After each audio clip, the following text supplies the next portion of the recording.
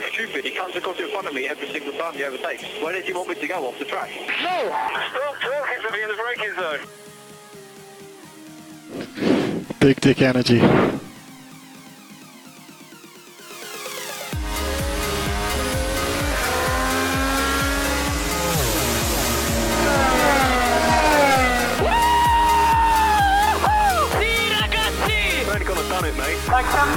are the world champion! Hello everyone, welcome to episode 153 of Motorsport 101. I'm your friendly neighbourhood host, Mr. Andre Harrison.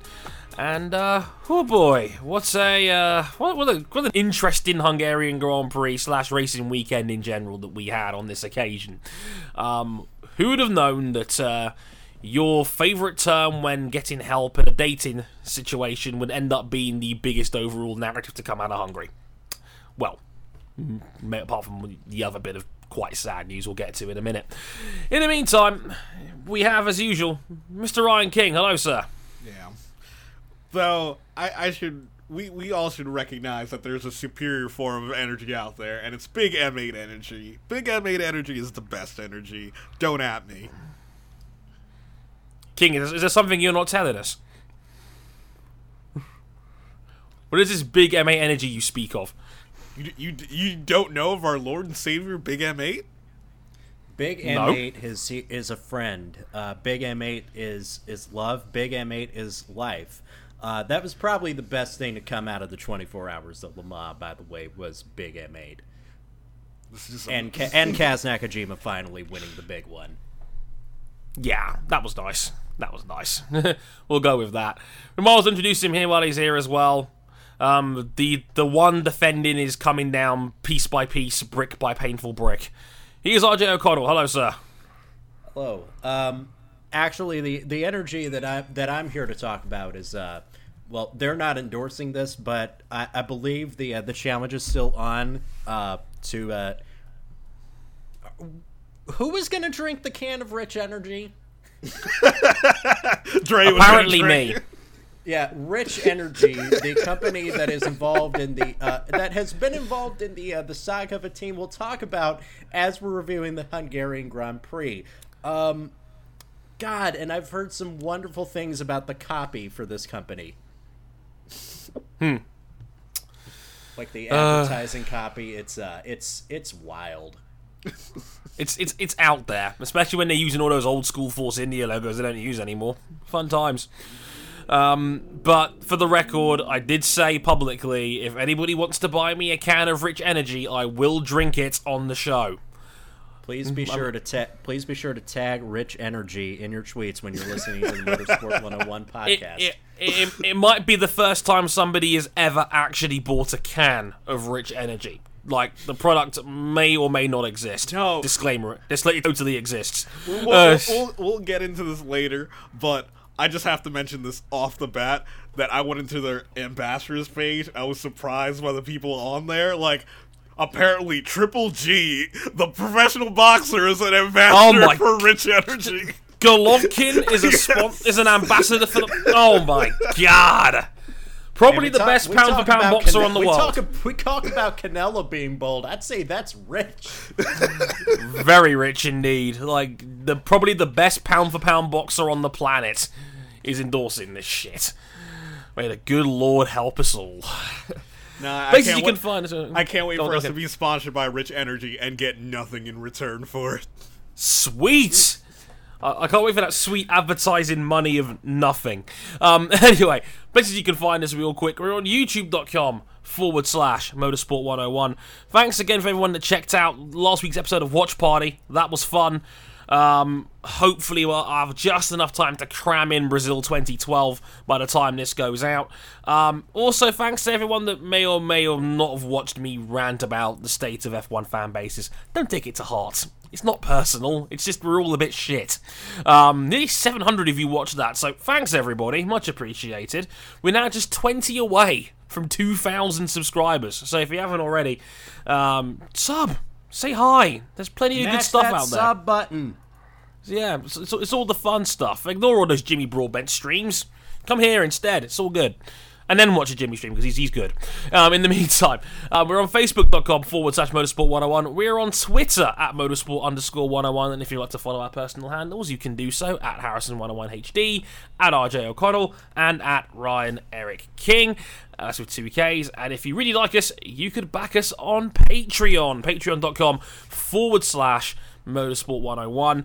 A quick apology on that one on our end, because both me and Lewis were quite busy over the course of the weekend, so we were a little bit late in putting out Bike Live. We didn't have time to cram. We didn't want to put in a Suzuka 8 Hours preview after the race had already started, so we didn't really feasibly have time to put it out on early access and then release it publicly, so we just released it publicly straight away on Saturday night, almost as soon as it was finished. So apologies for that, for no early access. As a compromise and as a way of saying sorry, the next episode, episode 71, the review of the show itself will be available for just $1, as a way of me saying sorry. So apologies for that, but episode 71 of Bike Live will be available. That, normally speaking, $5 would get you early access to both this show and Bike Live. As mentioned, episode 70 is out right now. It's called Moustache Mountain. It talks all about Josh Brooks and his double victory at Brands in the British Superbike Championship this past weekend, on that gorgeous anniversary R1 livery, which we also saw at Suzuka as well.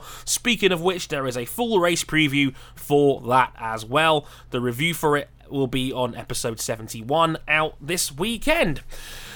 Well, I don't know exactly when. I'll leave Lewis in charge of that, because I won't be here for that, because I'll be in the Czech Republic for the Brno Grand Prix there. So, yeah, hype. I'm not going to be in this country for this weekend. It's going to be pretty sick. I had to get that one out there. Humble brag. And don't worry, $10 will also get you access to our Discord server, where you can listen to these shows live as you go out, and you may even be a guest on the show, or you can even just basically mingle with all of us. I'm the cool guy with the red name now. It's really cool. I'm classed as a host. It's great. Like, I need more roles, King. I need like host, overlord. I'll settle for dictator. Like, I'm willing to. I need my own cool title of some kind. Nah, we just need to calm down. Just calm down. What? Why can't I have a cool title? Maybe I could arrange something. I look forward. I eagerly look forward to that. But yeah, again, you can back us $5, $10, whatever on Patreon. Thanks as well to our new patron backer, Leston Williams, as well, for backing us at the $2 level. Thank you very much for that, sir, indeed. But in the meantime, after this quick musical break, we will get into the Hungarian Grand Prix weekend.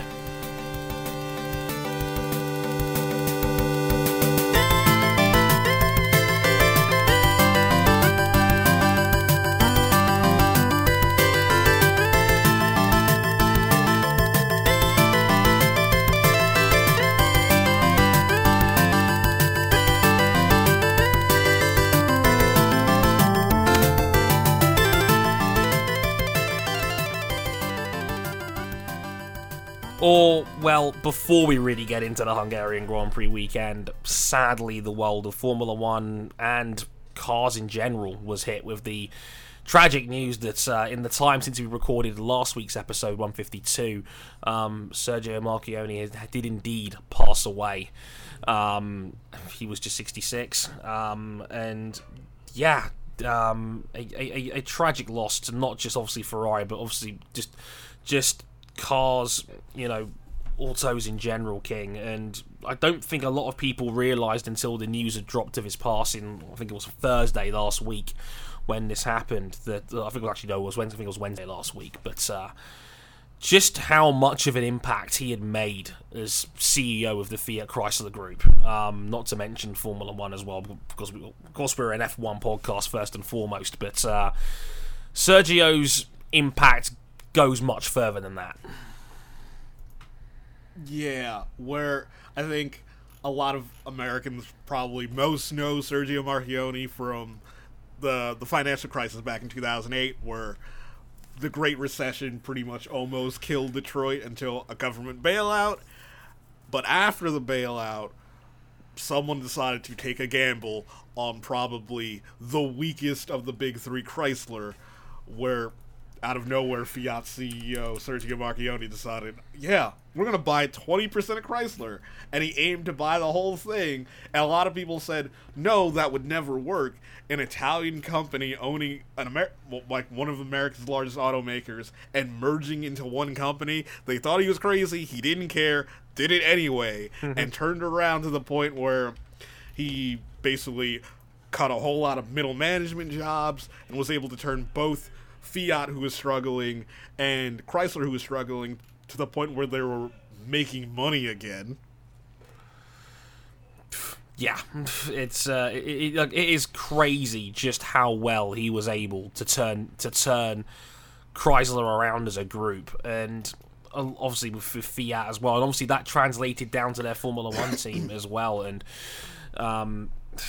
Mauricio Arrivabene came in during his tenure, and there is no doubt, no matter which way you slice it, Ferrari has greatly improved as a factory team in the last 2 or 3 years as well, where now they have got a legitimate chance of winning both championships this season. A team that, went from going winless in 2014 when the hybrid era began, to have now won, I think it's now 13 races in the last 3 seasons since, against a really dominant Mercedes factory that we can't get around this. Mercedes are still really good, but, Ferrari has given a lot of the casual fans hope again, I would argue, since then. And yeah, I mean, let's look at the constructors right now. There's only 10 points covering the top 2, and Ferrari is now pretty much back where they should be, near the top of the mountain at the moment. So yeah. Just like to put it in like perspective in numbers terms, pretty much during like the peak of the recession in 2009, Fiat Chrysler in the US sold less than 1 million cars a year. Now it's over 2 million. Today, Fiat Chrysler is profitable and debt-free. And funnily enough, back in 2011, in an interview with Poppy Harlow at CNN, pretty much he flat out said that it would have been impossible to see Chrysler surviving without the assistance of, quote, smoking illegal material. That's wonderful. That's what Sergio That's magnificent. said. From a New York Times business obituary penned by Neil Baudet and Elisabetta Povolito, both Fiat Chrysler and Ferrari, which was spun off from Fiat during Marchionne's tenure, both are now worth nearly 10 times much as they were when he took over both companies. Fiat in 2004, which he helped turn around, and Chrysler in 2009. That also in turn led to the Fiat brand returning to North America and eventually Alfa Romeo. Briefly got Dodge back into sports car racing, which they later withdrew from, but that's neither here nor there. They got Ferrari back on track, and perhaps most importantly, Sergio Marchionne is always going to be revered both in Turin, Italy, and in Auburn Hills, Michigan, for his work in turning both companies around much better than anyone had ever anticipated. Though, as an executive, one of the things I love most about Sergio, he was extremely honest, even about his own company. Like, RJ, do you remember the Dodge Caliber? Like that weird, wagon thing? Yes. Sergio himself called that car an abomination. It was later replaced by the Dodge Dart, which is now discontinued, but was still a much more appealing car. And Sergio wasn't, secretive about the fact that he liked hybrid cars, electric cars. He even wanted Ferrari to be involved in some way, shape, or form in Formula E. Yeah. But about the Fiat 500e, the electric version of the Fiat 500, he liked the car, but he knew how unprofitable it was. He kind of hinted you guys should buy the car because I don't want you to buy it. Every time you buy one, it costs me $14,000. Oh no. I do remember him mentioning how he wanted Maserati to be in Formula E. Maybe not Ferrari itself, but obviously another mark that they had under their umbrella. That would have been pretty neat to see. But who knows? Maybe they still will one day. Big shoes to fill to say the least. And again, god damn it, fucking cancer, fuck cancer. Really does. Just fuck cancer, man. And 66 still isn't all that much of an age in the grand scheme of things. And especially when he had so much left to give to the company. Obviously, there is a succession in place. It will be Mike Manley, who used to run the Jeep and Ram brands, taking over at Fiat Chrysler's North America operations. Louis Camilleri is tapped to take over Ferrari, the former tobacco executive. But it's going to be big shoes to fill with the passing of Sergio Marchionne. I completely agree. Yeah, there were plans for Sergio to retire April next year. Basically, give him enough time to set everything in place. Basically, do all his legacy projects before he had to retire. But unfortunately, it got cut almost a year short. Yeah, it was the way his health so suddenly just downturned like that. I mean, clearly Sergio had kept it very close to his chest because, it turns out the group in question did not know he was suffering from lung cancer, so clearly he'd kept it very personal or very private. They didn't have a clue that he was suffering, and next thing he goes. It reminds me of the passing of Satoru Iwata at Nintendo, who was very ill, passed away very suddenly. He had been ill for quite a while, and he was still working just as hard as he possibly could, just to continue to support Nintendo's video games and consoles. He was still doing the code for Breath of the Wild when he passed away. Yeah. So basically, at FCA, what had happened was they didn't know how poor his health was until his family told him that he wouldn't be able to continue working there on July 20th. Then on the 21st, he formally resigned, and then 4 days later, he passed away. He had to have known the end was coming then, surely, because yeah, jeez, that's awful, man. Clearly, I think he told his family, but just didn't tell anybody else, and that's understandable, of course. And like I said, a tragic loss for the auto world in general, and of course Formula One, and Ferrari, fittingly raced with a tribute to him. They had a black tape across the front nose of the car, as well as all of the mechanics wearing black armbands in tribute to Sergio. Some very kind sporting words from across the world of Formula One, including Toto Wolff, who said we'd lost a competitor and a friend. There was a minute's silence held before the race itself, which was again another nice touch from the FIA in general. And as mentioned, massive shoes to fill. And on behalf of everyone at M101, again, thoughts go out to his family, his friends, and of course the Ferrari team and the Fiat Chrysler group, because that's a massive loss for them as a business, as a company. And I'm guessing Ferrari's heads weren't totally in this race this past weekend, and it's pretty understandable as to why. But a lot of the people who ended up taking on the positions that he left knew Sergio for decades, and pretty much they're all devastated. They consider him their best friends. Yeah, exactly. And we wish him the best, and it's a real shame. Getting into the nitty-gritty of the race weekend itself. This was a bit of a topsy-turvy weekend. I mean, free practice 1 and 2 on the Friday was pretty straightforward, but free practice 3 was a washout, and the track was still pretty wet when Q1 started, quickly turning to slicks again by the end of Q1. It caught out a couple of people, more specifically Charles Leclerc, who had a bit of at this point, it's a surprise Q1 exit, as well as Sorokin, Perez. Both Force India struggled in the wet. They were both knocked out in Q1, as was Leclerc and Stoffel Vandoorne, who just can't catch a goddamn break at the moment in that McLaren. Lance Stroll pipping him to the post by a couple of temps. Lance really does come alive when the rain comes down, well, I say that, but unfortunately he wasn't so lucky, because in Q2, the rain came down again.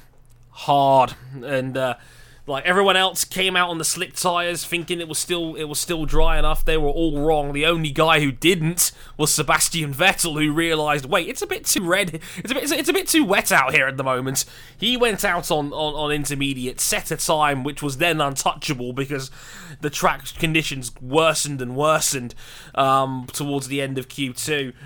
So no one was touching that. It became a shootout between guys on basically on intermediate / borderline full wet conditions by the end. That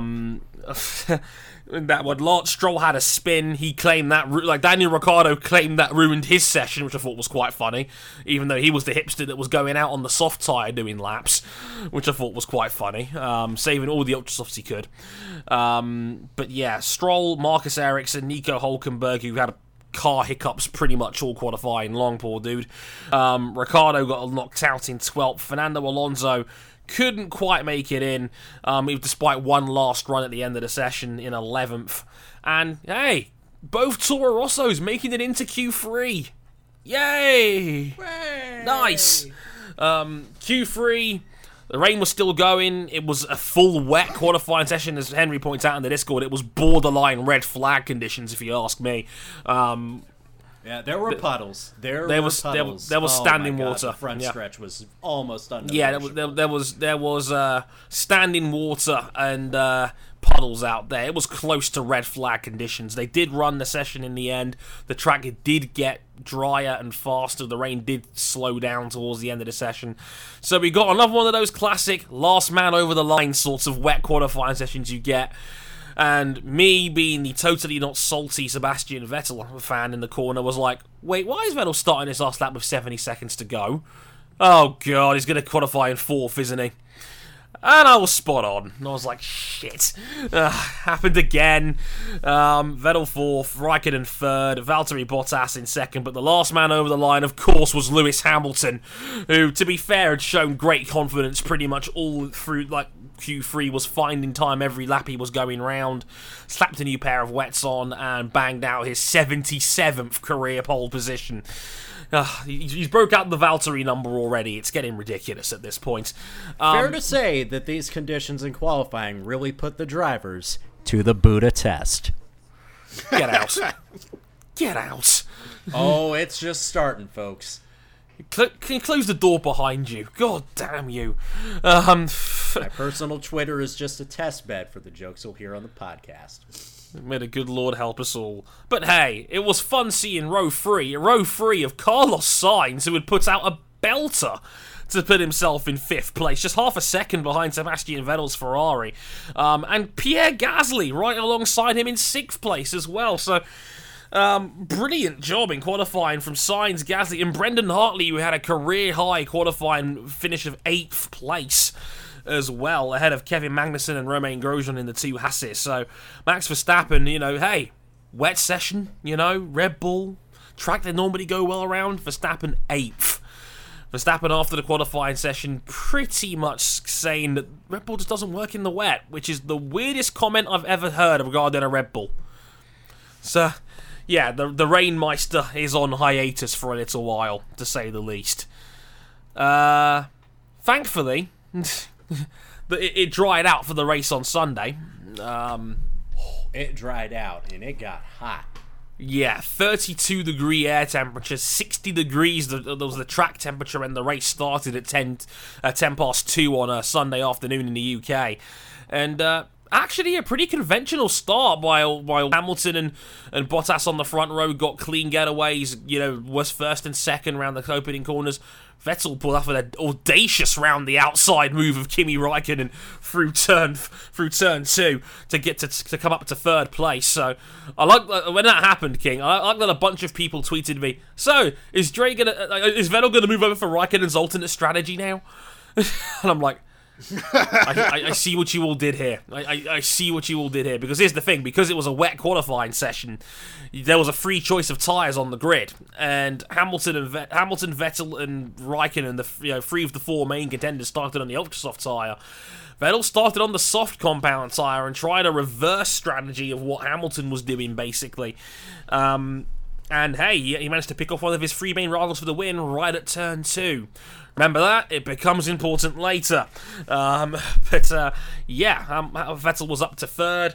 He was basically just waiting for the guys in front of him to stop on their ultra soft tyres. And yeah, we got a blink quite early on. It was Kimi Räikkönen who was the first to move. I think it was lap 14 he came in on his ultra softs, with Bottas coming in a lap later to cover him off, basically. That turned it into a 2-horse dogfight between Hamilton on his ultra soft tyres and Vettel on the soft tyres. Basically going head-to-head in terms of pace, and basically Ferrari almost bullying Mercedes into saying, okay, how long do you dare run with this man on this ultra softs? And that was the story of the race from a strategic standpoint. And I like to think it was going all right in the Vettel camp. I was like, okay, his pace is good. You know, he's actually gaining time ahead of Hamilton, who's come in and stopped. And you know, he was about 13, 14 seconds in front. It was looking good. He was about 22 ahead of Valtteri, and you know, with a good stop, he'd be able to come out in front. You have a clear run at Lewis Hamilton and challenge for the win on the faster tyre. It was all going so well until lapped traffic came into play, and it's the Hungaroring, so it's always going to be hard for cars to pull over, and Carlos Sainz ignored 5 blue flags to let Sebastian through. Not even investigated for ignoring blue flags. Stuart? What was the old rule of thumb? You have to after 3 you have to pull over? Yeah, 3 apparently. Like, and like, thing is, they talked about, like Paul di Resta pointed it out during the race coverage on Sky, and then Anthony Davidson showed the video of it after the race, and it was clear that Sainz had ignored at least 3 blue flags to move over for Sebastian.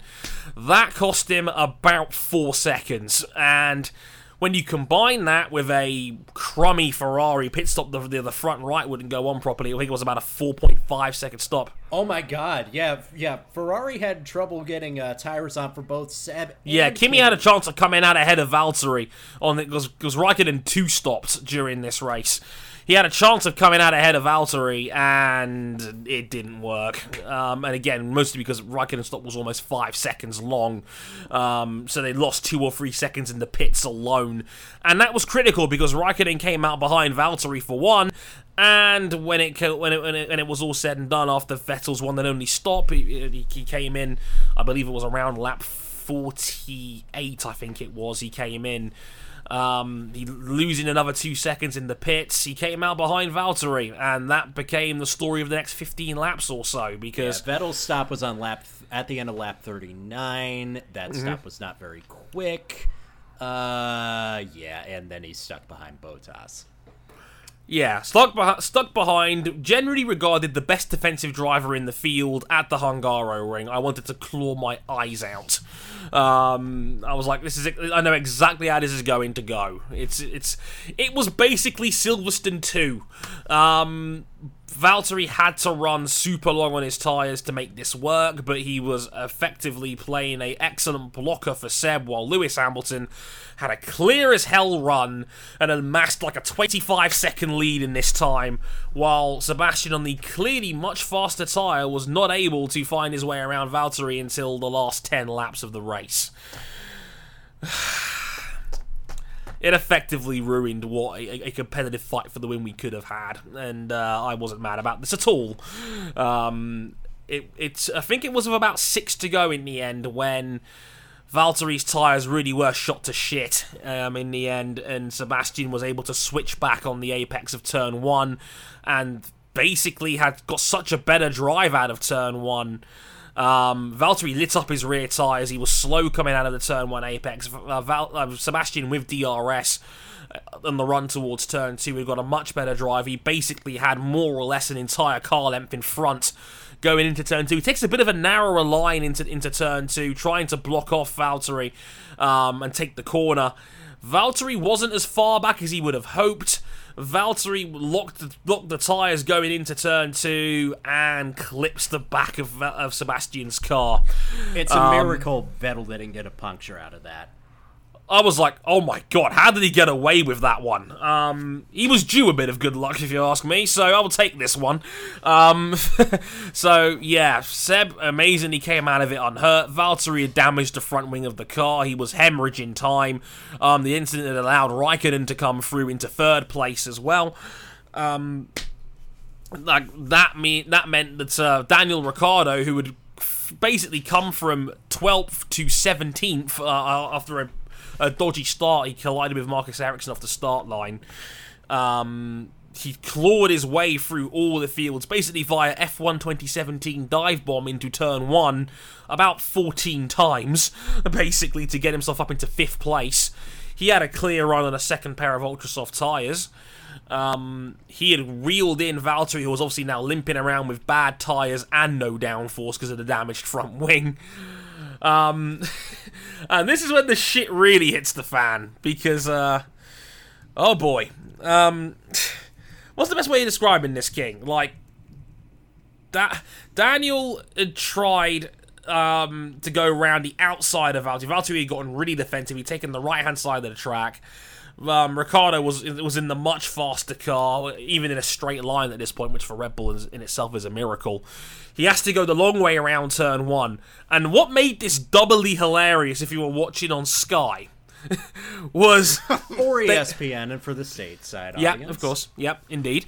They had a live pit crew report from Christian Horner on the wall, and I distinctively remember Christian saying on the home straight towards turn 1, and I quote, "I hope Valtteri doesn't understeer into him." Three guesses what happened next. Because everyone knew that Valtteri Bottas' front wing was damaged. And, yep. Yeah, and just for a little bit of context here, Christian Horner had already kind of been popping off as Max Verstappen's transmission had let go earlier in the race. Spoilers: Red Bull Racing reliability issues. Who would have ever guessed? And at that point during the race, Croft had basically got on the radio with with Horner, and he was just like, "Well, you pay all this good money for what's supposed to be a world-class product, and it breaks down just like that." You know, as Red Bull and Renault are going through a very public divorce. Extremely. Disgustingly public. Cyril is getting all the plates in this. That's because they didn't. That's because Christian Horner, you didn't negotiate the prenup very well. So Christian Horner, who is already a mine of salt, the air is salt, the walls are salt. When you breathe the air, everything tastes like salt. You could taste the salt when Christian Horner saw his driver get clattered into, and then drop an F-bomb on live television. Like, Valtteri does indeed understeer into the side of that in the Ricciardo side pod. There's contact. Valtteri somehow still actually stays out in front at this point, and Christian Horner literally says fuck mere seconds after there's contact. It's beautiful. It's probably the funniest moment of 2018 so far in this season, where Horner drops an F-bomb live on the broadcast as one of his drivers gets ploughed into by an understeering Valtteri that was really predictable. So much so he even called it. I love F1 sometimes. What a beautiful shit show that was. Oh, I love it. I love this sport sometimes. Yeah. This race was very much a bot standard Hungarian Grand Prix, but by the end, there were some people at the end who were feeling very Buddha stressed.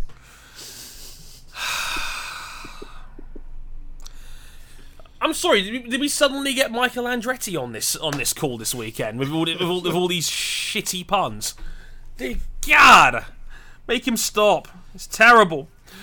No, but yeah, he's quite right. Lewis Hamilton eventually takes a very comfortable victory in the end by 17 seconds ahead of a broken free Sebastian in second place, Kimi Räikkönen in third, Daniel Ricciardo fourth. Valtteri Bottas was given a 10-second time penalty post-race for that Ricciardo incident, which I think everybody pretty much said was pretty fair game. The Vettel incident was, you could probably say, was a racing incident. Bottas probably should have given that up a little bit earlier, but Seb wasn't quite an entire car length in front. 6 of one, half dozen of the other. They let that one go. 10-second time penalty for Val on this one, which, to be fair, is actually pretty consistent for the stewards given the way this season has played out. You can go back to Verstappen, you can go back to Gasly taking out Hartley in China, and Raikkonen in Britain on Hamilton. They were all 10-second penalties, so was this, which, is fair enough. Going down through the field a little bit further, Pierre Gasly in 6th place. What a stunning bit of driving that was from Gasly. This is wonderful. Last car to finish on the lead lap. That Toro Rosso chassis is hooked together. I think that's why McLaren wants James Key, and that's why Toro Rosso aren't willing to give him up. Yeah, Pierre Gasly is quickly becoming the tyre management king. As Luke Smith put it in his driver ratings article today, he was the only other guy besides Hamilton to get a perfect 10 rating this weekend, and rightly so. Gasly, a superb bit of work to finish in 6th place. One of Toro Rosso's better results for the year. An excellent drive from him. Kevin Magnussen, again, putting together yet more solid results week in, week out. Magnussen in P7 for Haas, deep in the points. Fernando Alonso was very happy to finish in 8th again before the celebration. Happy 37th birthday! Go stand in the corner. We don't celebrate Nando's birthday here. I'm joking. Happy birthday, Fernando. Happy 37th. He celebrated his birthday with an 8th place finish, so not bad for a McLaren there at all. Carlos Sainz in 9th was kind of the victim there. Basically, he said himself after the race, everything that could have gone wrong went wrong, and he still finished in 9th. And Romain Grosjean rounding off the points to get both Hasses in the points in 10th place. Brendan Hartley just missed out on the points. He reckoned Toro Rosso done goofed on strategy because he reckoned that Hartley's pace was very good during the race itself. Still a solid weekend from Hartley all told, just a bit unlucky to miss out on points. Hulkenberg 12th. Both Force Indias came up to finish 13th and 14th in the end. Ocon ahead of Perez. Marcus Ericsson, who collided into Daniel Ricciardo's front wing in dramatic fashion on the opening lap. Luckily, no harm done. He finished in 15th place. Sorokin and Stroll, the last of the running cars for the Williams yet again. Sigh.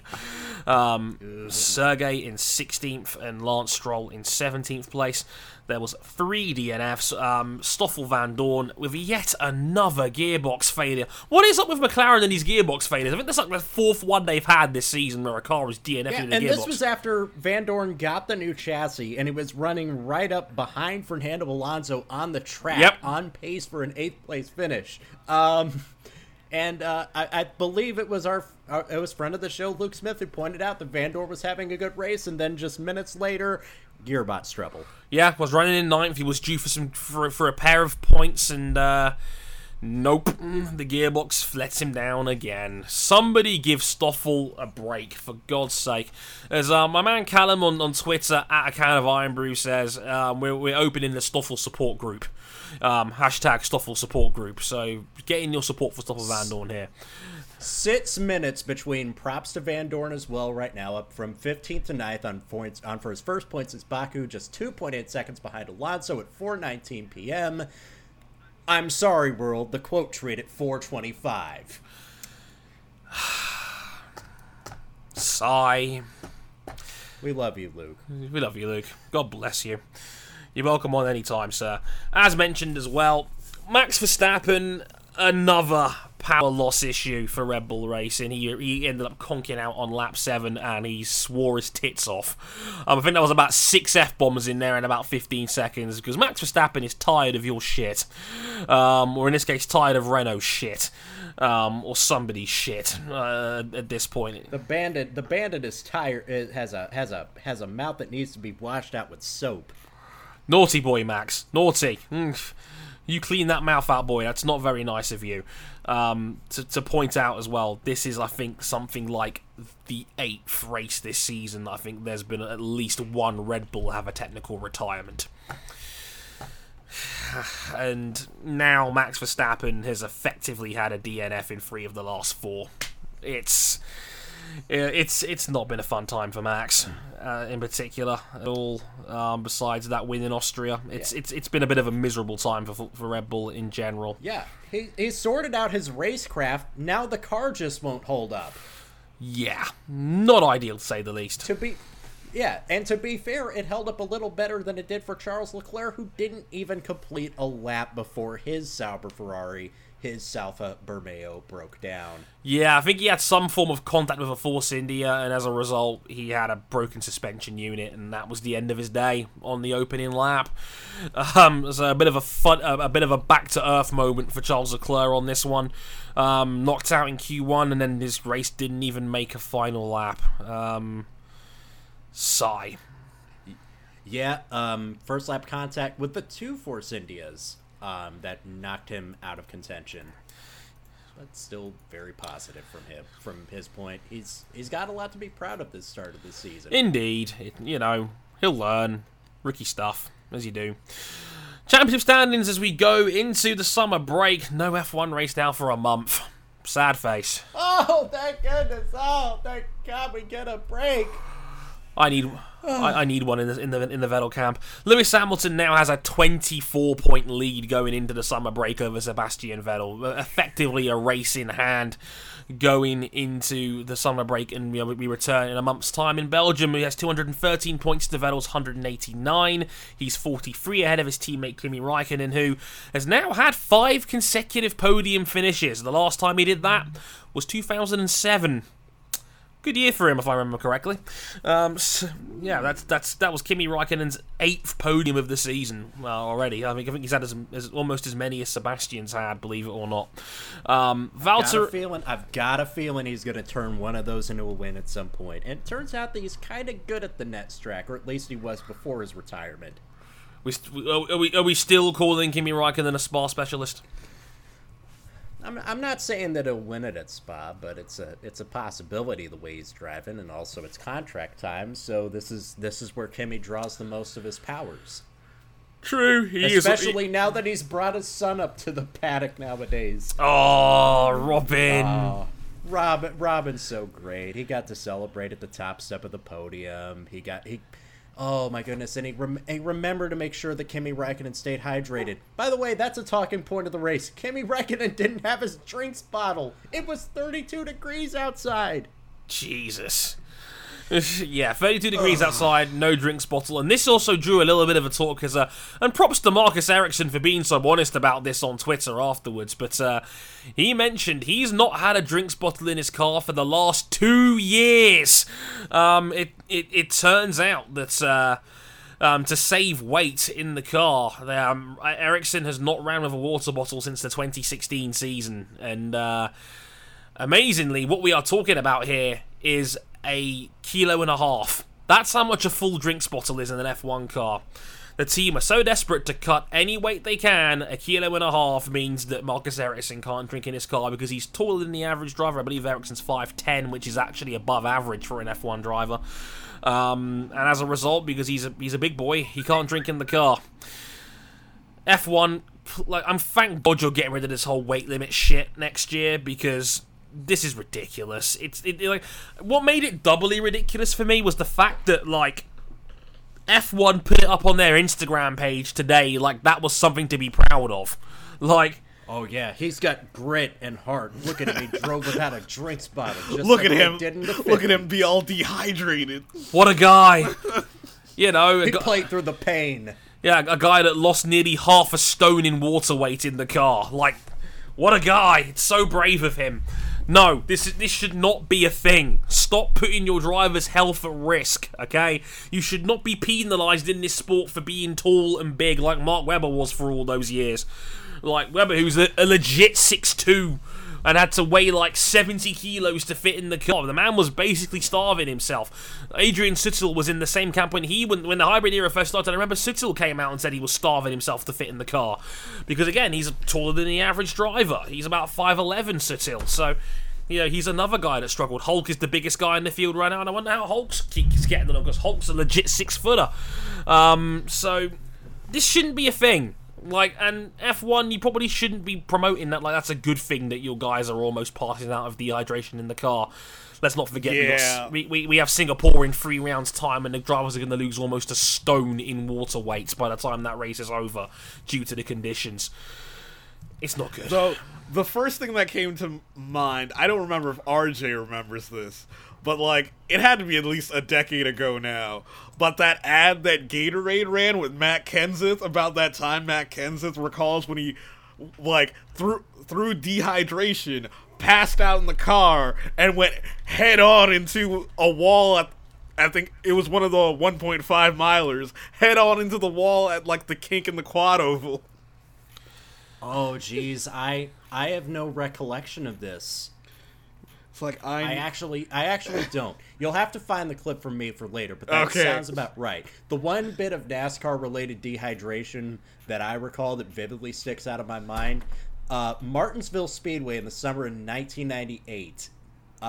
Veteran driver Ricky Rudd wins the race, and then has to do his victory lane interview hooked up to a ventilator on his back because he is so fucking spent from spending all that race in a hot stock car with the air conditioner broke, no water. It is like 100 degrees outside.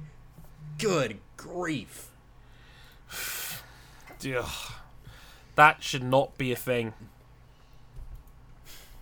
No, it shouldn't.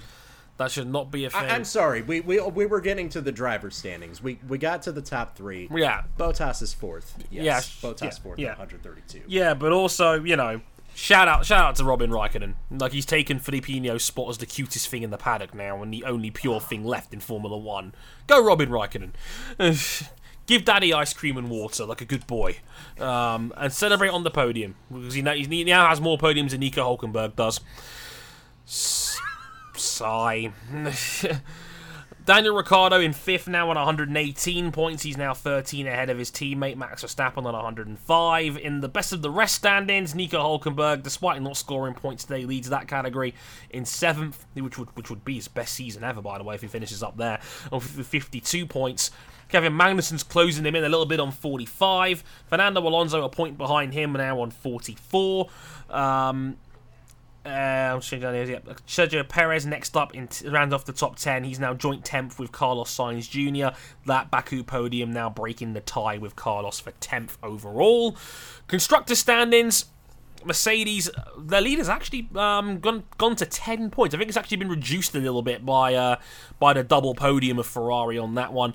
Down to 10 points now. Merck's on 345 to Ferrari's 335. Red Bull, it's becoming a growing no man's land right now for them now in 3rd place on 223, but they are still way ahead of 4th place Team Renault on 82 points. They're now 16 ahead of Haas on 66.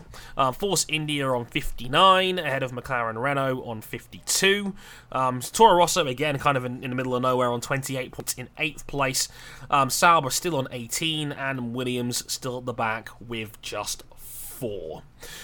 As mentioned, next F1 race in a month's time after the summer break as F1 heads to the Belgian Grand Prix at Spa-Francorchamps. Fun times for all involved. Get into Formula 2, lads. Yes, yeah. It's time for... It's. I'm guessing this is NXT TakeOver Budapest. Yeah. Changeable conditions Budapest, may I add. Yes, this is when the racing really is at its Buddha best. Make him stop. I'm just warming up, pal. Get out. You're not welcome in here anymore. I'm going to build another extension to the Sin if this keeps up. Oh, That's fine. I've already put the down payment on it and everything, folks. Hate this shit. RJ, tell them about what happened in feature race. Woo! Oh boy, that was whoa, buddy, that was a lot of action. We start with qualifying. How did qualifying end up? Well, I'm vamping for that. The key points of this race is that it started wet and Lando Norris was just cutting his way through the field, just in the wet conditions to start the race. Nobody was touching the car of Lando Norris. Nobody. Yeah, so it was his teammate Sergio Sette Camara who took pole by 3/100ths of a second over Jack Aitken.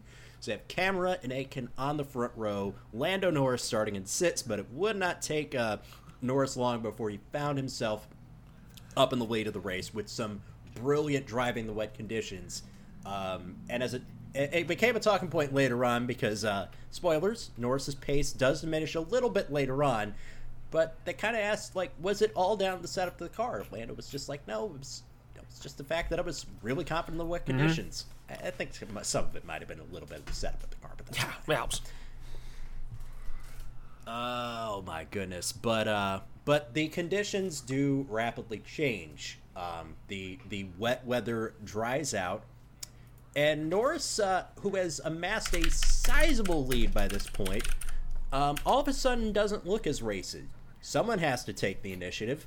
Enter his fellow McLaren Jr., the other McLaren Jr. in the team, Nick DeVries of Pertamina Prima Theodore Racing, presented by Jagonia IAM, who is clawing back the deficit, sometimes by as many as 2 or 3 seconds a lap to Norris. And it was just going to be a matter of time before DeVries made the move. They call him DeVries, and he's rolling down the road to take the lead and eventually the win in the Formula 2 feature race, picking up the fastest lap as well, so that's 2 extra bonus points to his tally, ahead of Lando Norris, who would finish in second, and it would be Antonio Fuoco in the first of the Charouz racing cars, finishing third. Jack Aitken held on to finish fourth. Alex Albon finished fifth. Luca Ghiotto was sixth. Sergio Sette Camara. Oh, Sette Camara had a yeah. I almost forgot about the finish for the final podium position. Yeah, that reminded me. So it came down to Fuoco and Sergio Sette Camara for this final podium position as they were both trying to get past Lando Norris. And on the final lap, as they were heading through the penultimate corner, I believe it was Norris who. King, you're going to have to help me out here because I know Norris came away with second, and then all of a sudden, Fuoco and Camara touch. Camara makes contact with Fuoco and spins the Italian out. Camara would finish third on the road, and then would get an immediate 10-second time penalty. Yeah, because basically Camara had pretty much dive bomb Fuoco for that position, and they made contact, and pretty much the stewards, without hesitation, 10-second penalty. You're going back to 7th, my friend. Yeah, and that does take a few more points out of there. Kind of benefits him in the terms of the sprint race, which would the pro for the Sunday race would go to Artem Markelov in 8th, Tadasuke Makino in 9th, and Nirai Fukuzumi in 10th to complete. Yeah, Makino came from the back of the grid, by the way. Yeah, and he was setting purple laps all day. Dude was on fire. Yeah, Fuoco was also given a penalty as well. Ooh. Oh yes. Yeah, this was a fun feature race. If you have time to at least check out the highlights on F1 TV Pro or like some very legal YouTube upload or what have you, definitely go ahead and check it out. Good one. Good race. And then we get to the sprint race. Which again was very thrilling. Alex Albon from fourth in the grid, as Luca Ghiotto had led for pretty much the whole late of the race until the TIE Fighter in the final 5 laps took the lead and then took the victory. His third win of the season. 4 dams. Ghiotto finishing second, 9.5 seconds down. Sergio Sette Camara does make up for Saturday by taking third place to complete the podium of the sprint race. The rest of those results here: Lando Norris in 4th, Roberto Merhi in 5th, Nirai Fukuzumi in 6th, Nick DeVries following up at 7th, and George Russell, who started at the back of the grid because his car broke down in the feature race. That's an important point here because that is crucial points lost for Russell. He does salvage a point out of it, but this is not a good day in terms of George Russell maintaining his championship lead. No. as we would come to find out, yes, it is. Yes, looking over the standings here, it is still Russell in the lead, but now thanks to his retirement and the fact that Norris got 2 top 4 finishes, that lead has now been trimmed to just 12 points between Russell and Norris. And with his victory, Alex Albon is just 30 points out of the lead. That can easily be overturned in the space of a race weekend. And even behind them, you have Markelov on 114, De Vries on 114. Markelov holding the tiebreaker with 3 wins to 2 over De Vries. Antonio Fuoka is 6th. Sergio Sette Camara is 7th. They're all at triple-digit points right now. Any one of those can be a factor over the next 4 race meetings and 8 races. There's still a lot on the table. So don't think it's not Russell or even Norris's title just yet. Indeed. Like, I like the idea that people have started talking about that Alex Albon might actually be taken back into the Red Bull camp. After, he'll probably have enough super license points after this season's finishes. I'm sorry that comment in the chat. He's British, right? Yeah, he's winning. He counts. Born in London. He's London's Alex Albon. Yes, now. London's finest.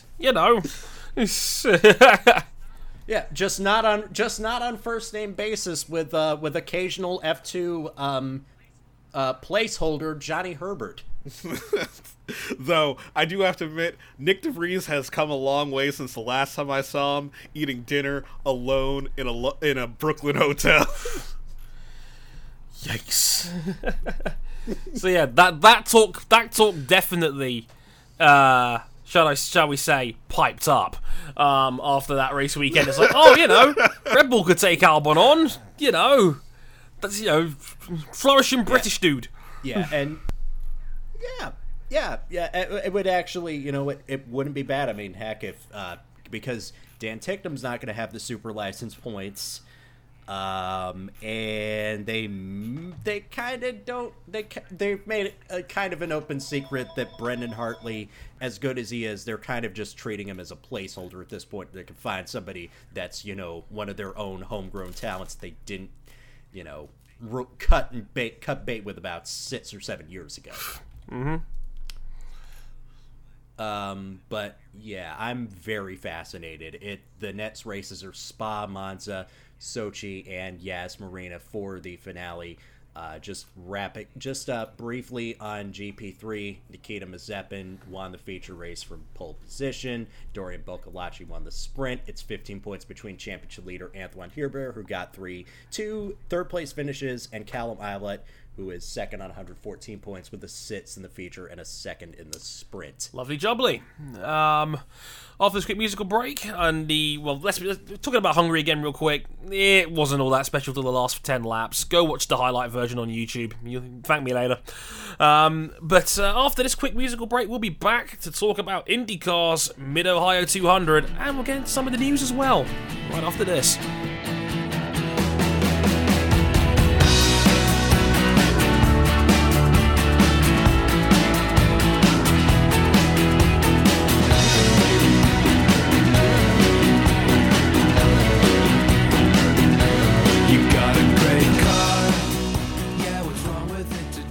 Thank God, we've escaped all the Budapest puns.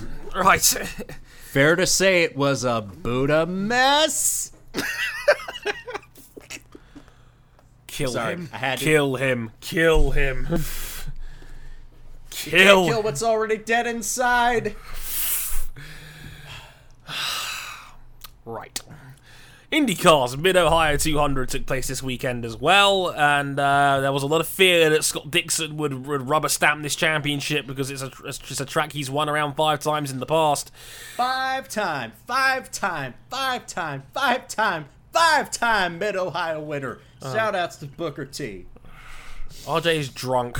Like, somebody stop him. Oh no, I'm recording this sober. If I recorded this drunk, y'all would have known in advance. Oh, good. That's really reassuring at a time like this.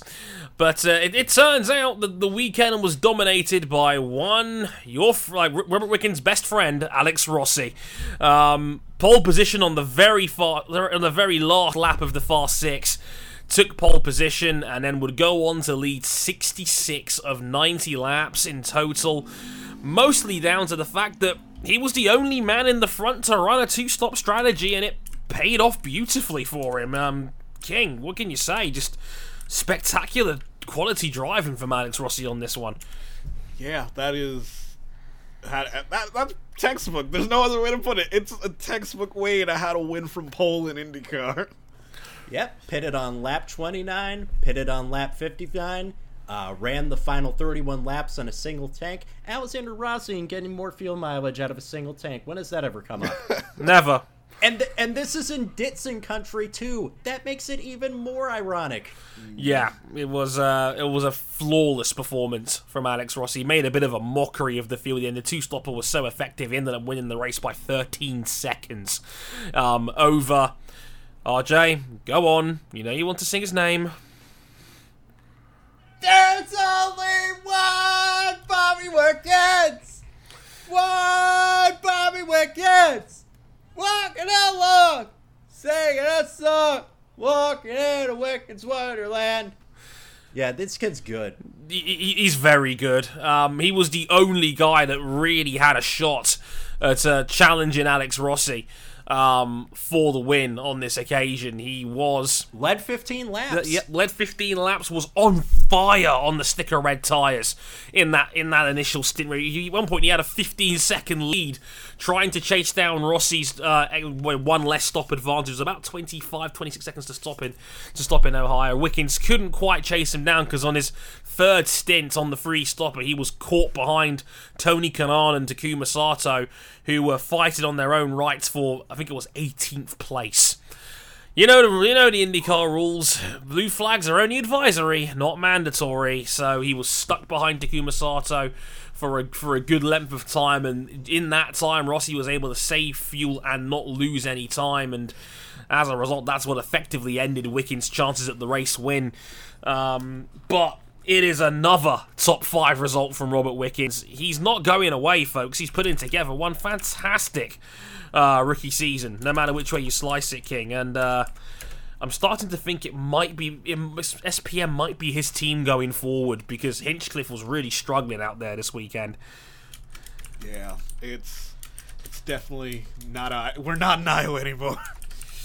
No, we're not. And it already feels like a long time ago, because it's another really strong performance from Wickens. I'm trying to count it up in my head right now, but 1, 2, 3, 4, 5, 6, 7 top 5 finishes from Wickens this season, including the last 4 races. He's finished in the top 5. That first win is coming.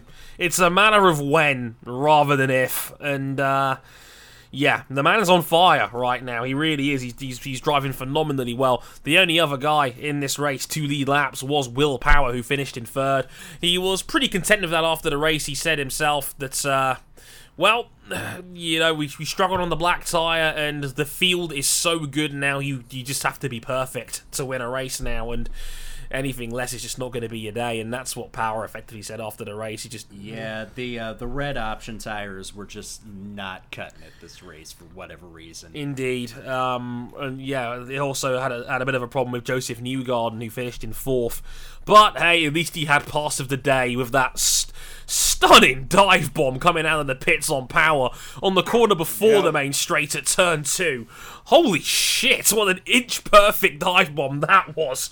I still believe there's still time. The one can still be defended, especially with moves like that. Yeah, Joseph Newgarden is quickly becoming like the clutch passer in IndyCar. It is absolutely ridiculous what he's putting off on track on certain occasions. What doesn't this man do other than play by the rules of Penske games? But that's besides the point. Yes, which ended like I have to talk about this on Twitter because I think it was me, Lizzie, Danny, Alex, and a bunch of guys. We basically like Lizzie started off talking about how flawless Joseph Newgarden is as a human being, which is pretty much accurate at this point. I can't even lie, and it quickly spiraled out of control into talking about which drivers have the biggest dicks. Don't ask me how I got sucked into this, but it was a thing, and I thought it was hilarious, and I absolutely loved it. And I will say with moves like that, though, while we don't know precisely how well endowed Joseph Newgarden is, not that it's any of our business, he is certainly exuding a certain energy with moves like that. Large crotch energy, I believe the phrase you're looking for here, isn't it? Big, rich energy. Yes. More on that very shortly. But running down the rest of the order, Scott Dixon in 5th was kind of in no man's land for most of this race. Just couldn't find his way around certain folks, but still a solid top 5 result for Dixon. I don't think he'll be too upset at that one. No, you are reading this correctly. From 24th on the grid to 6th, Sebastian Seabass Bourdais. What a drive that was. One of the rides of the year so far for me. That was stunning from Seb Bourdais. What a performance that was. He was carving through the field. Yeah, I was so glad that I kept the faith and kept him on my fantasy team despite him being dead last. Legend. The man is a god. That the amount of he was doing moves around the outside, moves around the inside. He was baiting Hunter Ray into giving up the last of his push to pass and then passing him. Bourdais drove that to absolute perfection. He only ended up finishing off 0.6 behind Scott Dixon in the end. But from 24th, stone dead last after a mistake in qualifying. 24th to 6th, plus 18 from where he started. Magnificent performance from Seb Bourdais. I think it was one of the best of the year so far for me. That was a stunning drive ahead of Ryan Hunter-Reay in 7th.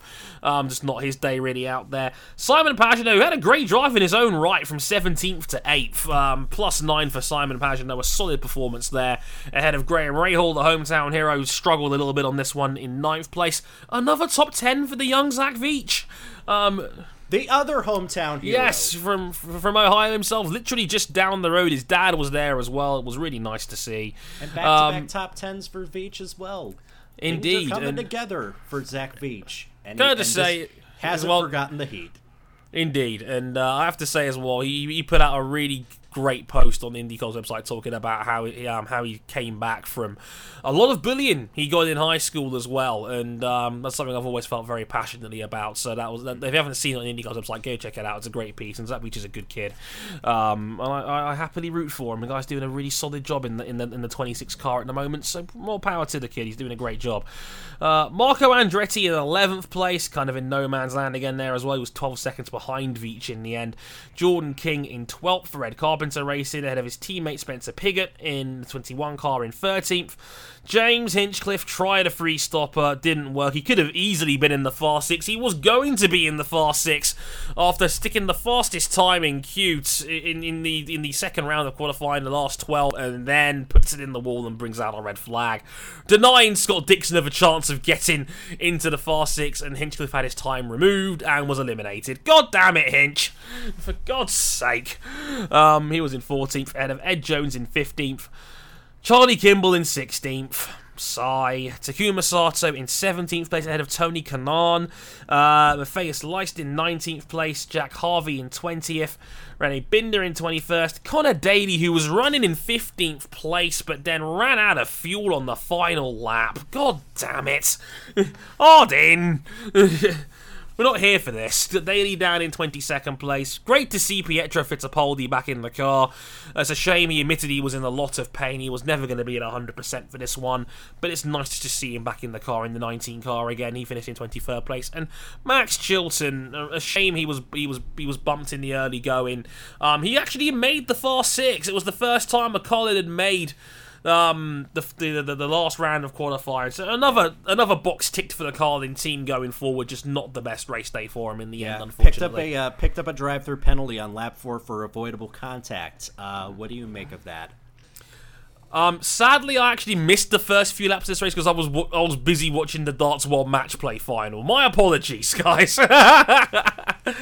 Like, it was Mensah Silovic. I had to do it. It was a fun time for all involved. Help me out on this one, King. Wait, Veach's, yeah. As the Bourdais fan, I'm on the side of Veach's penalty for avoidable contact being justly earned. Yeah, fair enough. Shit happens. So that's the running order. Championship standings real quick.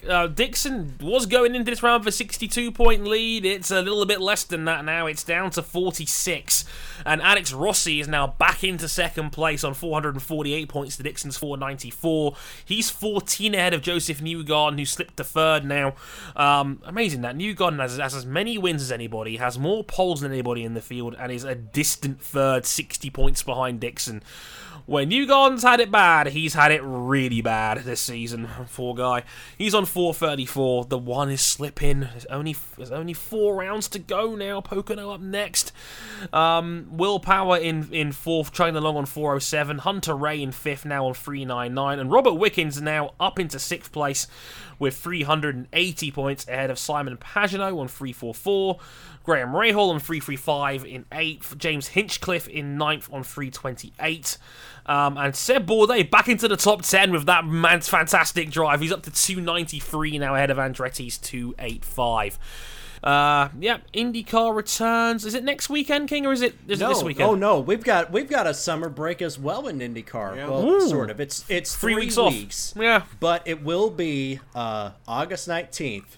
The party in the Poconos.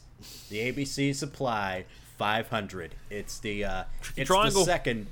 Yeah, it's the Tricky Triangle. Yes, it's the second big 500-mile super speedway race.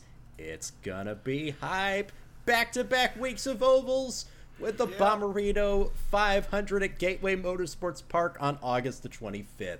And in terms of points available, taking into account that Sonoma is double points, and that you get points for pole position and most laps led, there are 265 points still available, meaning anything can still happen.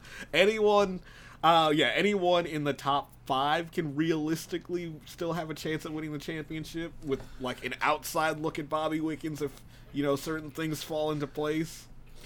Yeah, Wickens is pretty much already wrapped up Rookie of the Year at this point. Really? It's not mathematically clinched, I don't believe, but no. 380 to Wickens to 211 to Zach Veach in second among the rookies. Yeah. It's coming home. It's coming home to Canada.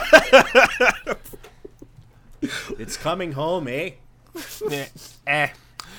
So, to be fair, in general, we don't talk about it very much because, from a news standpoint, it was a very straightforward race, but on track, it was a very fun race to watch. Like, some of the overtakes in the midfield and in the upper field of Newgarden and Hunter Ray and Bourdais and Pagenaud was well worth the watch. It's about as good as a race can get without major shenanigans. For a very straightforward race, it was a very entertaining one as well. So definitely give it a watch. The fast forward half an hour version is already up on YouTube now. It will probably fill in all you need to really have in terms of highlights. I'm sure the full race will be up by the time this goes out proper. But check it out if you haven't already. Right, gentlemen, shall we get into the news? Yeah. And let's crack this open. There was one other really big news story that came out of Formula One this weekend. Force India have entered administration. Now, that wasn't the big news. Like, trust me, everything else that comes with that is the big news. This is a whole mountain of shit right here, just to say the least. Especially when you figure out the guy that put them into administration was... Wait, it says Sergio Perez's name here. That can't be right, can it?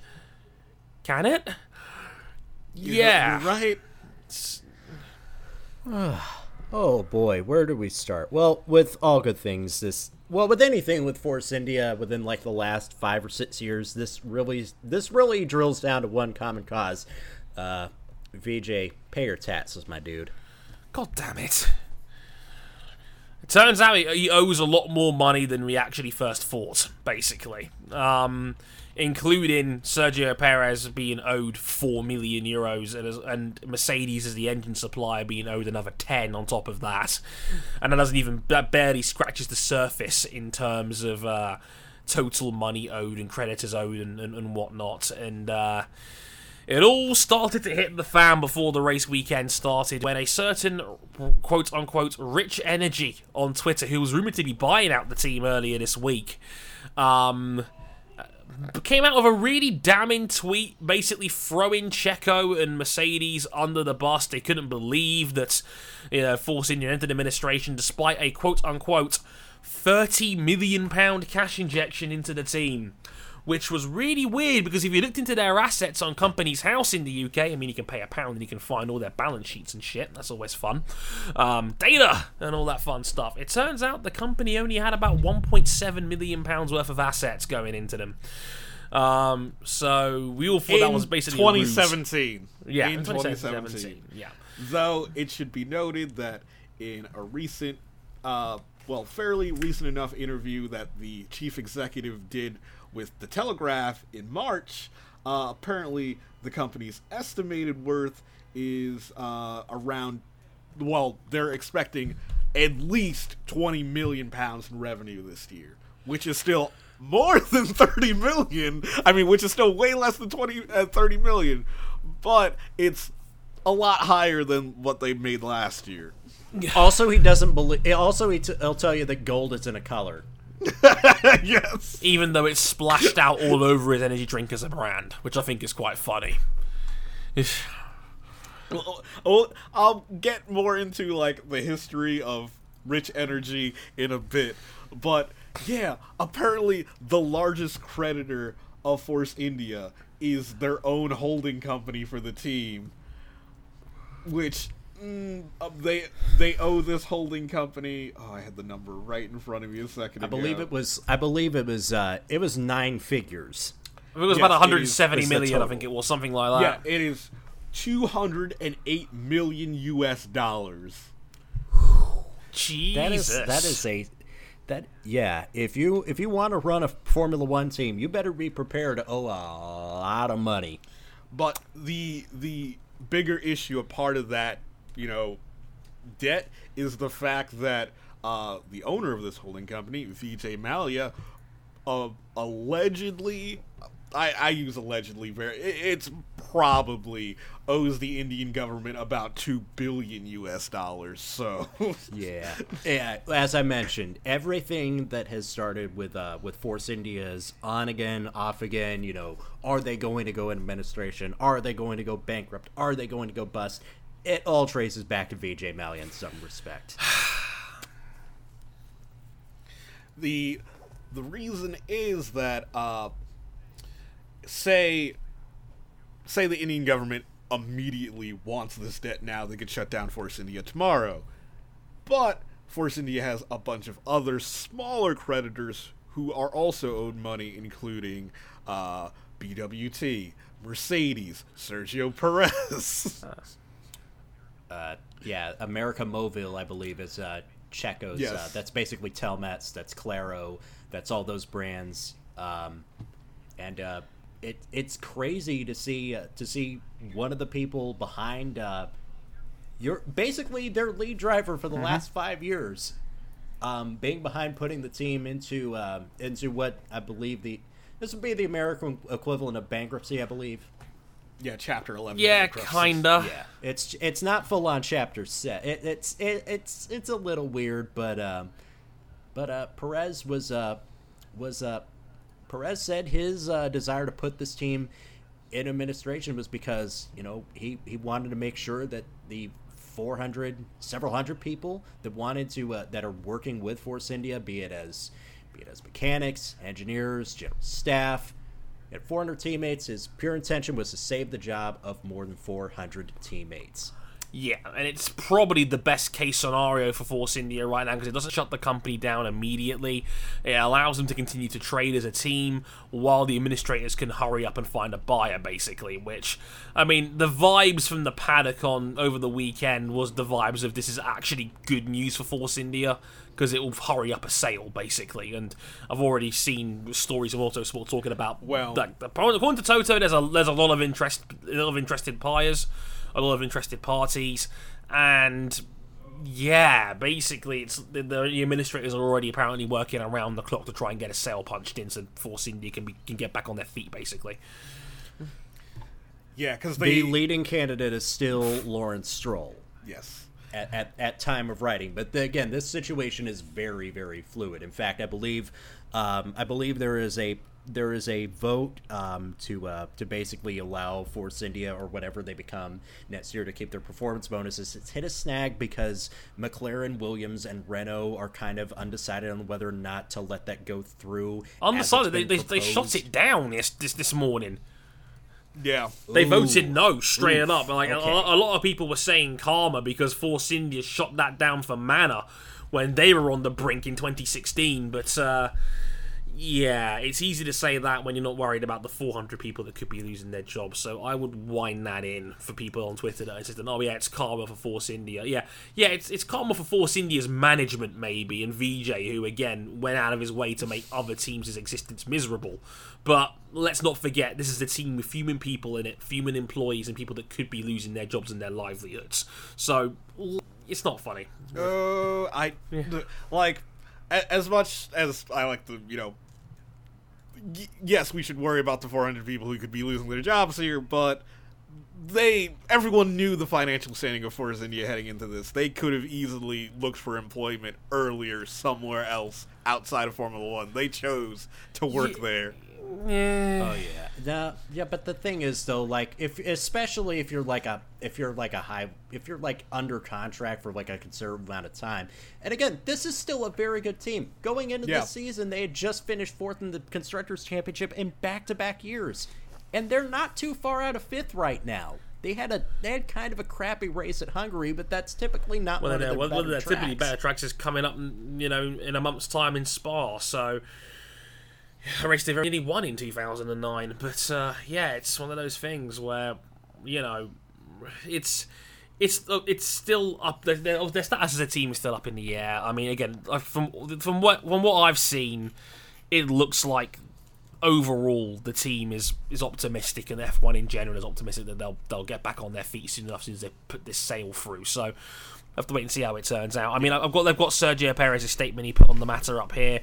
I'll read it to you out, and I quote, this was on July 28th. Hello everybody, I want you to know my version of what happened in these last days, as I have sadly seen on the media a lot of wrong information that hurts me, because my pure intention was to save the jobs of more than 400 teammates. I'm writing this to send a message of confidence to my teammates and to all the fans that have supported me in my professional career and in my personal life. Force India has been in a critical financial position for some time. On Wednesday this week, one of the creditors was in court in London trying to wind up the team. If successful, this would have meant the team would be shut down immediately and everyone would lose their jobs. Yeah, that was them going to the High Court in London, basically. Anyone that's seen the episodes of Can't Pay Will Take It Away will know exactly what I'm talking about here. As being myself one of the creditors of the team, I was asked to use a different legal procedure in the English courts named administration, which allows a company to continue operating while a new owner is found. We had to move very quickly, and luckily we managed to get a court hearing yesterday where the judge agreed with our position thanks to support from Mercedes and BWT. As a result, the team is now in the hands of an administrator who can sell the team and save the jobs of the 400 amazing people that work at the team. It has been very stressful these last few months, but it is important to do the right thing, and I think the team will now have a very bright future. Signed, Sergio Perez. I'm very optimistic it'll work out. This team, of course, has a history that traces back to the founding of Jordan F1 back in 1991.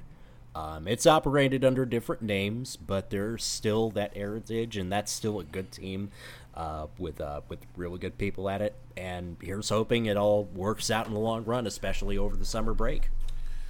Indeed, I really want to see this team survive and hopefully flourish with proper ownership, stable ownership, because that's the thing with VJ. He's never instilled confidence as an owner. He's always, he's there for like one round. Yeah, and he's just financially unstable and has been for quite some time, unfortunately. And I sincerely hope that they can find a way to get a stable owner underneath them, because I've said it before, this is the best pound-for-pound team in Formula 1. No one in Formula 1 in the last decade has done more with less than Force India has. The fact that they have come down from being the fourth best team in Formula 1, the best of the rest compared to the really, really big factory hitters that are dropping $200 million a year to compete in F1 right now, is an incredible testament to what this team can do. And I sincerely hope they find a way to survive and just give them a chance that they can really stretch their legs a little bit and just get back to where they were, because this is an incredible team. Pound for pound, they're a former Motorsport 101 Team of the Year, so we know what they're capable of, and again, I wish them all the very best. Here's hoping it all works out. But yeah, going on to the next major story on this one. This was another. We need to talk. We gotta talk more about this Rich Energy. Oh my god! Do we? big Rich Energy.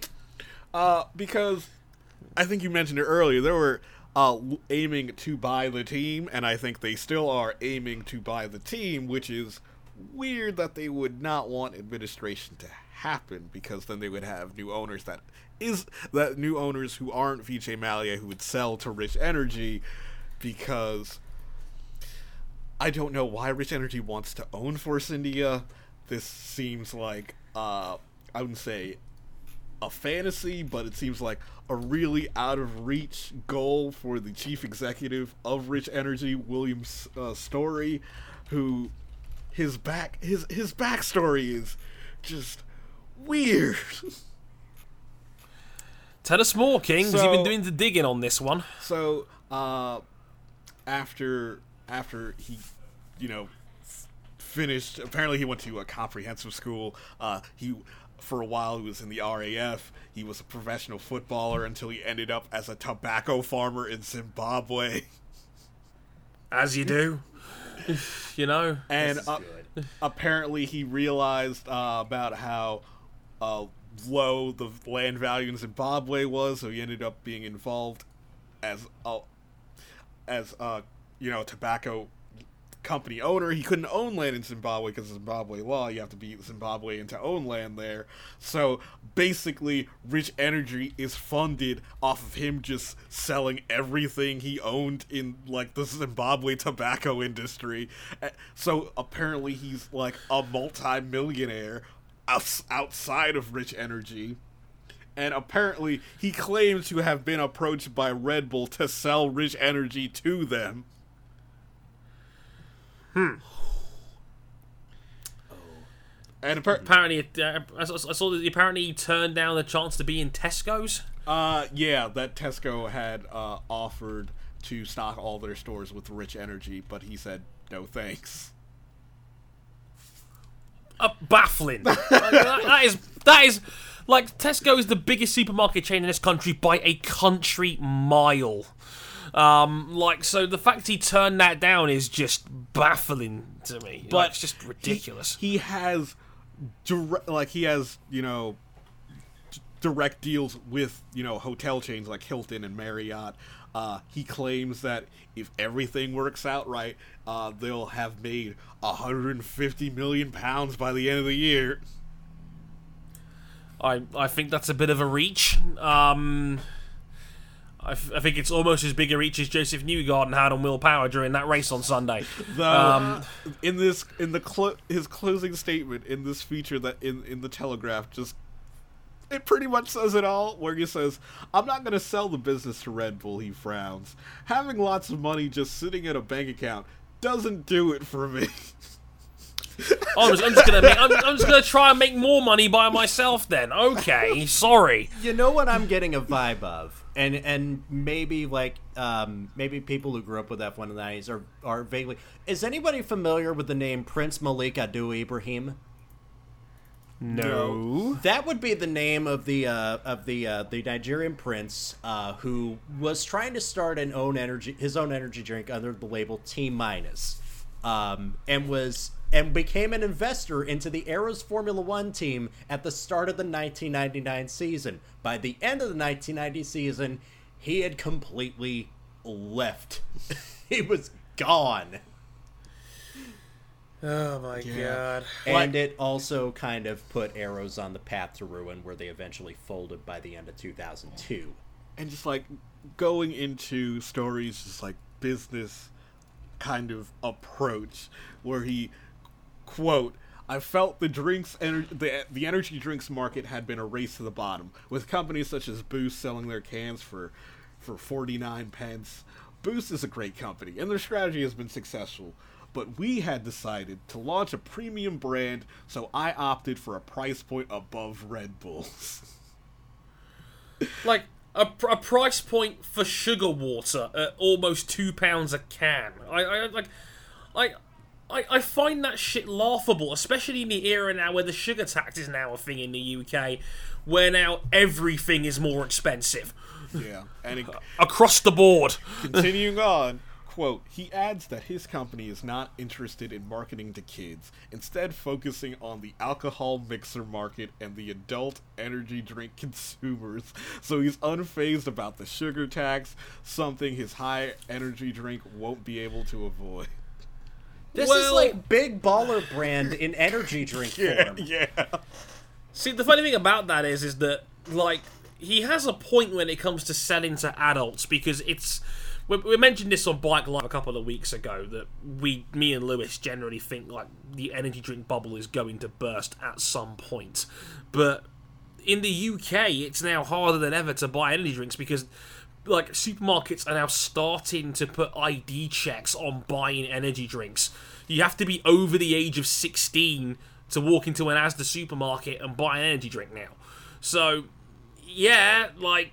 They're becoming more and more regulated, and I can see where he's coming from. And if you look on Rich Energy's website, like it's got a premium shop, and like they are clearly aiming for like the gift market sort of area, and like you can see they are definitely trying the whole premium side of this shit, even if it is just again expensive sugar water. But as I mentioned earlier at the top of the show, if someone is willing to buy me a can of Rich Energy drink, I will taste test it on a future episode. You heard it here first. Yeah, but like their ambassadors include, obviously I mentioned Triple G earlier in the show. They have Rob Lee as an ambassador. Wow. Do they have they have the road racer Jim Walker. They have it's the West Ham Ladies Football Club. Yes. I find it amazing that he was able to get some road races in, because the Isle of Man TT is now literally sponsored by Monster. Yeah, apparently that was their first big deal. Amazing. And they managed to get one of the bikes sponsored right under Monster Energy's nose. I thought that was hilarious, personally. I'm not saying anything bad about them here for the obvious reason of they may have been able to win the competition for the prize. We want them to sponsor us. Yes, we do. Sponsor us, please. We will drink, and you will compensate us. Yeah, because please give us your product. We'll drink it on air. It's actually mentioned. In the interview where one example is the Isle of Man TT, whose official sponsor is Rival Monster, and how Story was able to get a sponsorship deal with one of the prominent teams for a fraction of the cost it would be to sponsor the whole event. Also, have you seen this man's beard? Yes. It is magnificent beard. William Story looks like a burned out metal guitarist who was like big in the late 80s, early 90s, and is still touring, bless his heart. Honestly. Oh, boy. Or he looks like one of those really chuddy atheist YouTubers. Honestly, I don't want him to own a Formula One team, but if he ends up owning Force India, it would be so interesting. That would be hilarious. That's bound to be interesting. Can't wait to see how that turns out. But yeah, that's going to be interesting. Again, fingers crossed everything's all right with Force India in the end, in the long run. A couple of other minor stories to get through. First up, Toro Rosso and McLaren are apparently in a tug of war over James Key here, folks. As they should be, because James Key is one of the best designers in Formula One. Yep. Came over from Sauber after leading them to success. Then joined Toro Rosso. The integrity of their chassis has never been in question since James Key has come over there. And now McLaren have said that James Key is going to become their technical director. The only problem is that Helmut Marko said that McLaren went public with the news before the news went public before public confirmation from McLaren. So now Marko is going to be like, yeah, we're not letting this guy go. But Zach Brown is like, oh, yes, we are. We're getting this guy. Just you wait. Yeah, it's almost like Zach Brown doesn't own like a really big motorsport group or something where he can control the news that happens to leak out to his network. But that would be silly, wouldn't it? That would be so silly. Oh dear, that is very silly. But yes, as RJ mentioned, James Key's one of the best in the biz at the moment. He's done brilliant work with Toro Rosso and up until now. And yeah, I can totally tell McLaren are bending over backwards to try and get him. But McLaren also jumped the gun on this one. And as any guy will tell you in business, don't leak the news early. That's rule number one. But people just get excited when they think they've acquired the James Key to success. Oh. What is it with you people and puns? All of you. God. We forgot to mention that Trident have a new, still very Italian-sounding but less problematic driver on their Formula 2 roster when Alessio Lorandi got the call-up from their GP3 team. The other person in question has been shopping around offers in the IndyCar paddock. I don't know how that's going to pan out. Boo! Boo this man!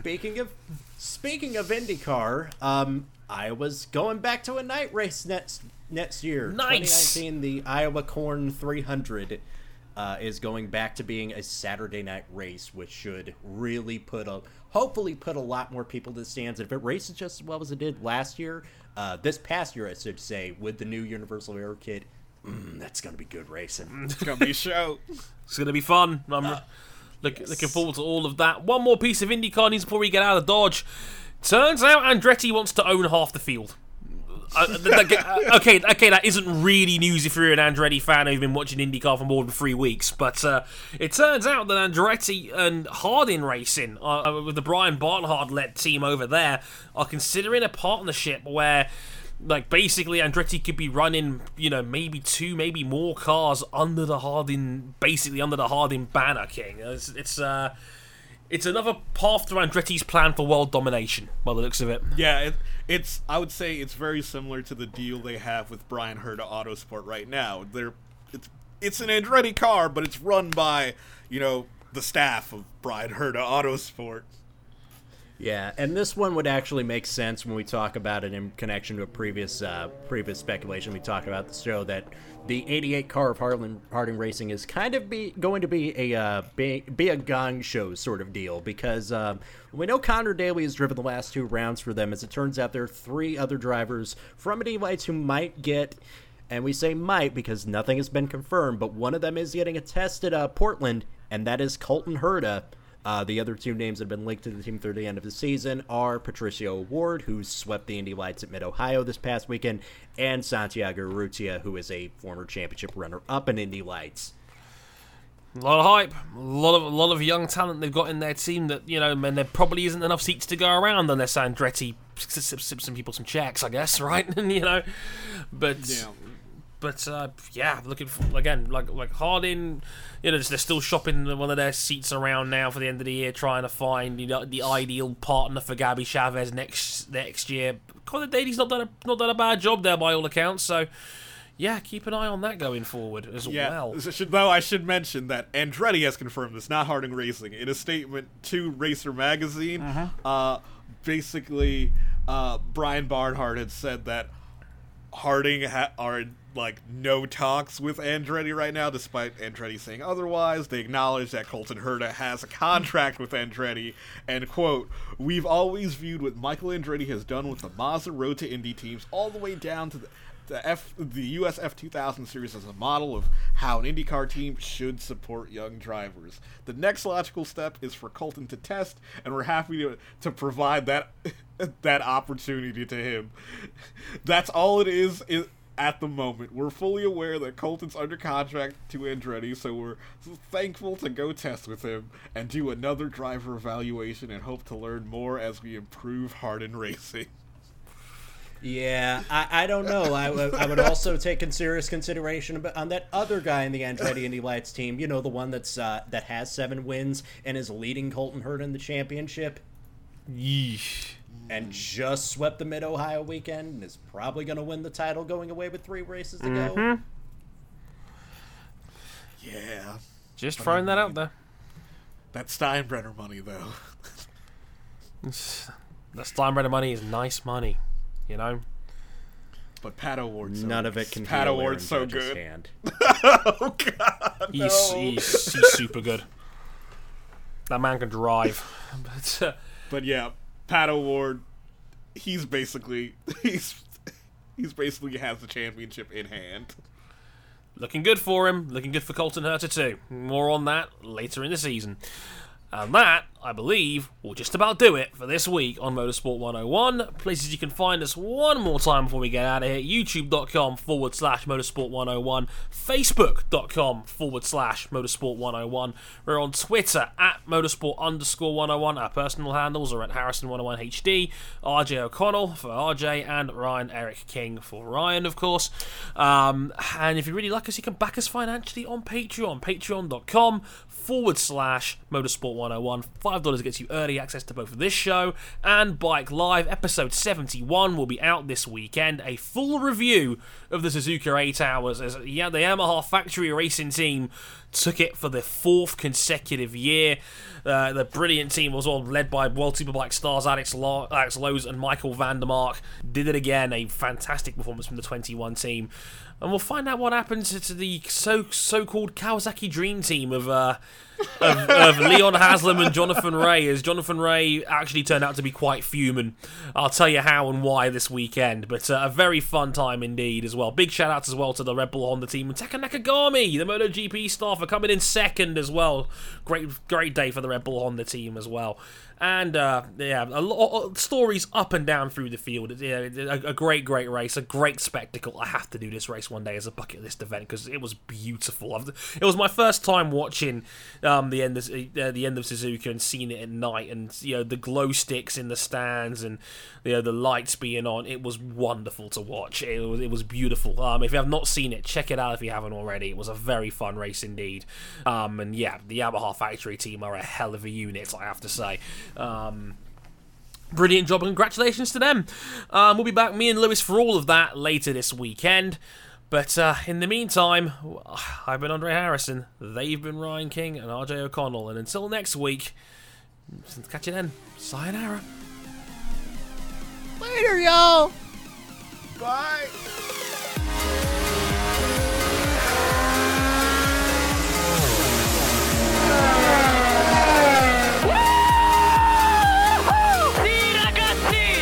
Done it, mate. I cannot believe you are the world champion.